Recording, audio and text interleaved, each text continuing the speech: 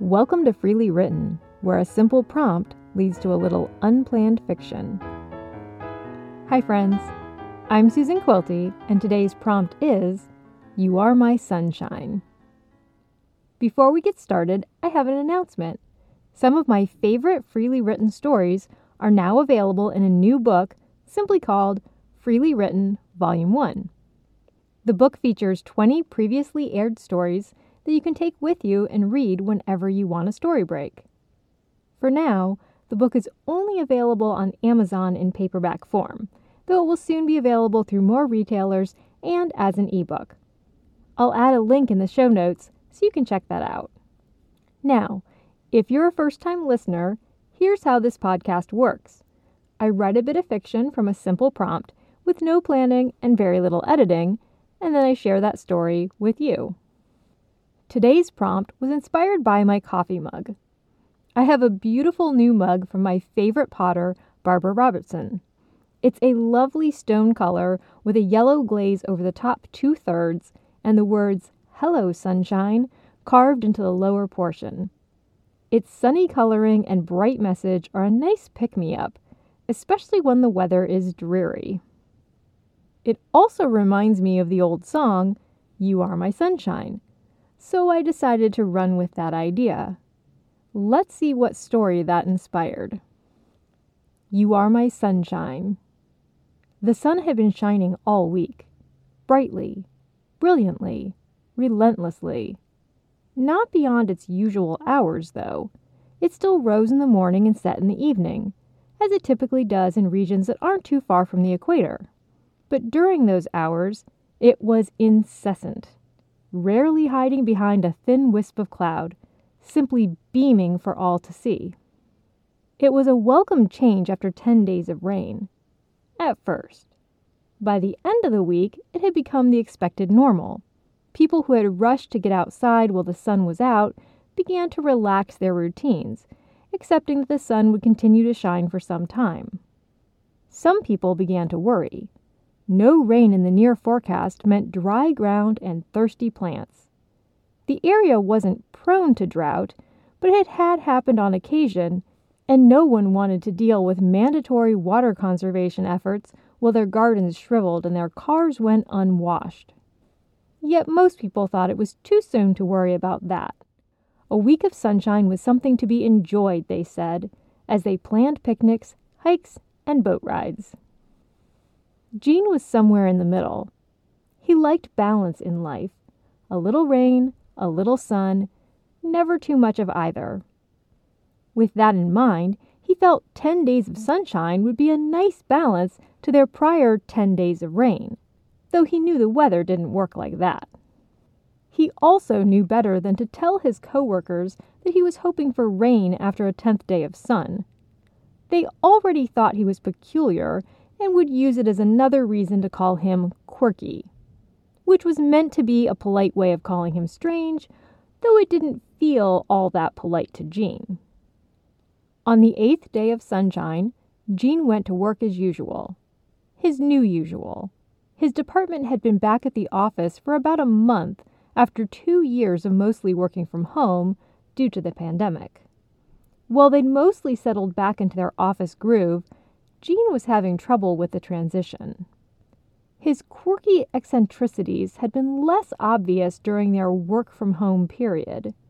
Not to Gene, who was simply being himself, but to his coworkers who had forgotten their awkward encounters with him in the break room or passing in the corridors. During teleconference calls, it had been easy for Gene to stay quiet during the pre- and post-meeting social portions and only speak about his work when it was required. It had been a comfortable arrangement for Gene, and going back to the office was proving to be a social challenge.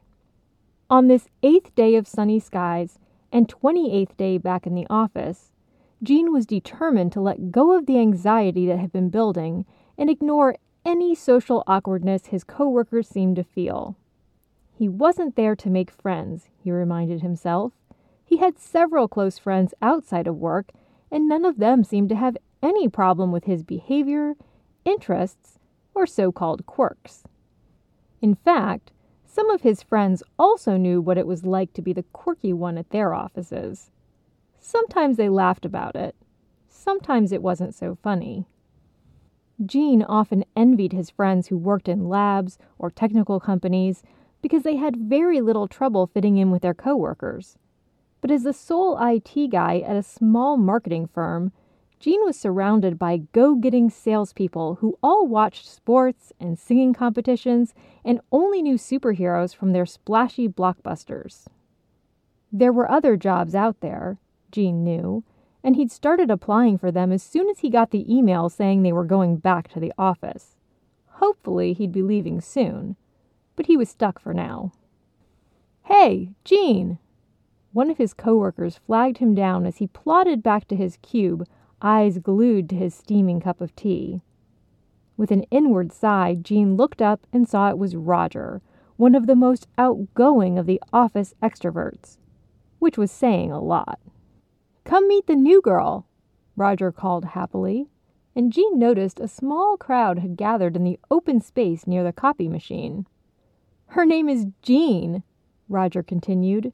"Like you." Great, Gene thought bitterly, imagining the inane jokes that would spawn. But he turned down the aisle and shuffled toward the group, deciding that quietly joining would probably be seen as less weird than ignoring them and hurrying back to his desk. When the crowd parted, he saw a young woman with blue hair, black eyeliner, and a sprightly smile. She wore a jean jacket over a simple skater dress and was waving her arms while telling a story about her cat, who was named Chewy. As she talked, Gene noticed that she wore gold earrings in the shape of the Deathly Hallows from Harry Potter. The story ended with the cat safely untangled from her freshly clawed new curtains, and everyone laughed together. Gene grinned and took a chance, asking, "Flerken or Wookie?" His coworkers turned to him with raised eyebrows or rolled their eyes, but new Gene beamed. "Flerken, of course." She pulled back the sleeve of her jacket to show a tattoo of the Captain Marvel emblem on the inside of her forearm. "Nice." Gene nodded appreciatively, ignoring the quizzical looks around them. New Gene did not ignore the quizzical looks and didn't seem to be bothered by them either. She simply turned her smile on the group, explaining, "Chewy is the name of Captain Marvel's cat, who is actually an alien creature called a Flerken." "Oh, I saw that movie," Nicole piped up with a smile of her own. "Captain Marvel is such a badass." "Right?" New Gene laughed encouragingly. "She's even better in the comic books. I can bring some in if you want to read them." "My son loves comic books," Roger chimed in. "There's a shop over in Old Town that he really likes." "Yep, I know it well," New Gene agreed, going on to say that she knew the owners and helped out at some of their events. As she talked, Gene took in her animated features and, more importantly, marveled at how easily she'd gotten this group to talk about one of his so-called quirky interests. He was so lost in thought that he didn't notice a shift in the conversation until Roger repeated his name insistently. "Gene! Gene! Earth to Gene!" Gene startled and the others laughed, but not New Gene. She looked at him with kind eyes and a soft smile. "Are you coming to the company picnic on Saturday?" Sarah asked pointedly.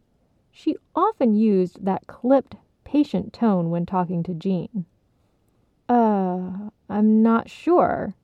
Gene hesitated, trying not to look at New Gene. He had no intention of going, but if New Gene was going... "I hope we have nice weather for it." New Gene spoke smoothly into the strained silence. "But I also kind of wish it would rain on Saturday." "Why?" Nicole asked, already anticipating a funny answer. "Because Friday will be 10 days of sunshine, and we had 10 days of rain before that. Rain on Saturday would balance it out." New Gene smirked, and the others laughed good-naturedly.